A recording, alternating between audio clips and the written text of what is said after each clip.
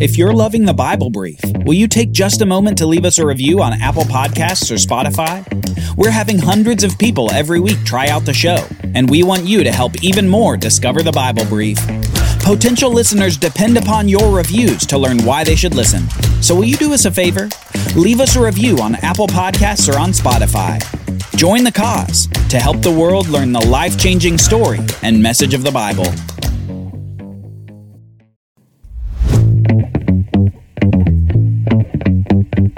Today we see a fateful conversation between God and Abram, involving offspring, land, and the future of Abram's descendants.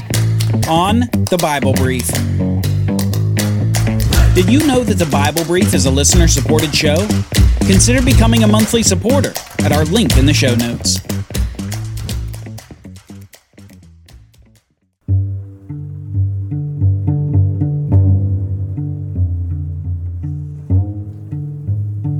Abram is looking for a reward that was promised before he ever went to battle against the four kings. A reward promised before he ever met the great priest king Melchizedek. A reward for which he left everything he knew to come to this land where he was living as a foreigner. Abram is looking for a reward that only God can give, to promises fulfilled by God's power alone. He's looking to be made into a nation of his own descendants, his own seed, in the promised land of Canaan, culminating in one of his seed blessing all the nations of the world. Abram is looking, but he can't see. He can't see how this promise can come to pass. He can't see how God can accomplish what he has said. The only thing he can see in front of him is a blank space where a son should be. A blank space that must be filled for any of the great promises to come to pass. Abram needs a son. A promised son, through whom all these promises could begin to bud. And after his meeting with Melchizedek and the king of Sodom, we see an intimate conversation between Abram and God himself. Listen to this. After these things, the word of the Lord came to Abram in a vision. Fear not, Abram, I am your shield. Your reward shall be very great. But Abram said, O Lord God, what will you give me? For I continue childless, and the heir of my house is Eliezer of Damascus. And Abram said, Behold, you have given me no offspring, and a member of my household will be my heir. Notice that God says to Abram that his reward will be great, and immediately Abram appeals to his lack of children. In some ways, Abram appears to be saying to God, What gives? I came to Canaan, I still don't possess the land. And I still don't have any children. It's looking like even my estate will pass to one of my servants instead of my own son. What's going on, God? And then God responds with another affirmation of his promises to Abram. And behold, the word of the Lord came to him. This man, your servant, shall not be your heir. Your very own son shall be your heir. And he brought him outside and said, Look toward heaven, and number the stars, if you are able to number them. And he said to him, So shall your offspring be. God asks Abram to look into the sky and count the stars. Previously, he told Abram to count the dust of the earth. And in both cases, God was communicating just how many descendants that Abram would have. The message to Abram was clear. Just as you can't count the dust or the stars, so also your descendants will be countless. And then comes a sentence that reverberates through the rest of the Bible. A sentence so impactful that to miss it is to miss the Bible and to miss the hope of mankind. Don't miss Genesis chapter 15, verse 6. And he believed the Lord, and he counted it to him as righteousness. I'm going to read it again. And he believed the Lord, and he counted it to him as righteousness. God here expresses something toward Abram that can't be overemphasized. God counts Abram's continued faith that's been expressed ever since he left his home for the land of Canaan. God counts his faith as righteousness. Abram's faith in God, in a sense, is exchanged for something that is solely God's. God, being perfect and just, always doing the right thing and always good, God in some way counts this righteous quality to Abram in exchange for his faith. Abram's trust in God gives him something that he could never gain himself. God accounts his own righteousness to Abram, while Abram simply believes in God and in his faithfulness to his promises. This is critical and consequential for the rest of the Bible story, because in no case do we see God counting someone as righteous for merely righteous acts or for merely good deeds. It's only by faith that one can be righteous before God. All those other good deeds are mixed with the other bad deeds and bad thoughts that come from within a person. God's perfect righteousness, however, is given as a gift to those with faith in God and trust in his faithfulness to keep his promises. Faith is the key to righteousness.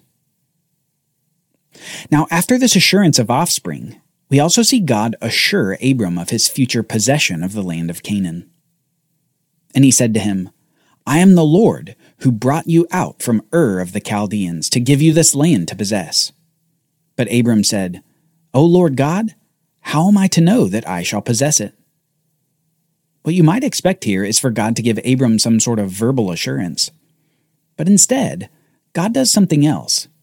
He commands Abram to bring some animals. Let's listen. God said to him, "Bring me a heifer 3 years old, a female goat 3 years old, a ram 3 years old, a turtle dove, and a young pigeon." And Abram brought him all these, cut them in half, and laid each half over against the other. But he did not cut the birds in half. And when the birds of prey came down on the carcasses, Abram drove them away.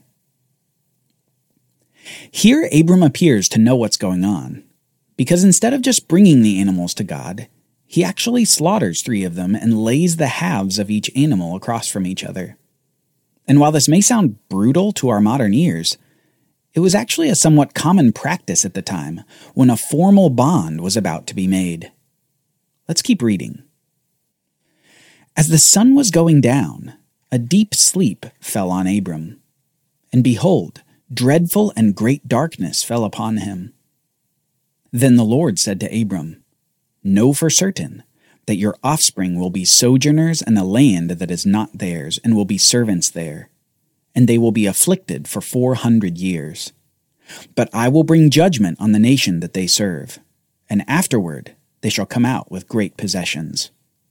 As for you, you shall go to your fathers in peace. You shall be buried in a good old age. And they shall come back here in the 4th generation, for the iniquity of the Amorites is not yet complete." So Abram goes to sleep as the sun is going down, and God speaks to him in the midst of a dreadful darkness.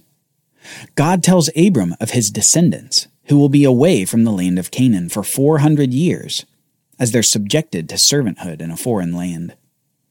But after that time has elapsed, they will come back to the land, once the sin of the people currently in the land is full to the brim. In this deep darkness, God is describing something of the future to Abram, before doing something else monumental, involving the animal carcasses that have been laid on the ground. Soon, the formal bond is made. When the sun had gone down, and it was dark, behold, a smoking fire pot and a flaming torch passed between the animal pieces. On that day, the Lord made a covenant with Abram, saying, "To your offspring I give this land, from the river Egypt to the great river, the river Euphrates, to the land of the Kenites, the Kenizzites, the Cadmonites, the Hittites, the Perizzites, the Rephaim, the Amorites, the Canaanites, the Girgashites, and the Jebusites." In the middle of the night, as Abram is in this dreadful state of darkness, God formally makes this most consequential covenant with Abram, as if God understands that darkness itself requires the light of a promise to keep moving through it. Abram couldn't see how the promises could be fulfilled without a child. And yet God provides more assurance through this covenant. God is dramatically affirming his promises to Abram through this irrevocable covenant dependent only upon God for its fulfillment. God is establishing a formal bond between him and Abram, where God obligates himself to fulfill his promises. He takes the promises and underlines them, bolds them, and italicizes them. He's saying, Abram, this will happen. And to underline this fact, God, by himself, performs the ancient covenant ceremony. He formalizes this covenant bond by symbolically passing through the halves of the animal carcasses that Abram had prepared. This was as if to say, what happened to these animals should happen to me if I do not uphold this covenant. God was demonstrating the absolute, irrevocable certainty of these promises. And this covenant that God made is commonly called the Abrahamic covenant. Perhaps the most important covenant to understand the remainder of the Bible story. The covenant summarized with 3 words: land, seed, and blessing. The land of Canaan, seed in abundance, and blessing to the world through a particular seed of Abram. An amazing promise now formalized in the Abrahamic covenant.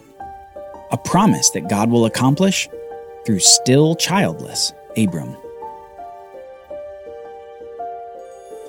Join us next time as we see Abram cause conflict himself when he sleeps with a woman who isn't Sarai, his wife.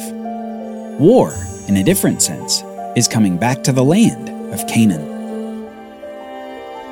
The Bible Brief is brought to you by the Bible Literacy Foundation, dedicated to helping people like you learn the Bible.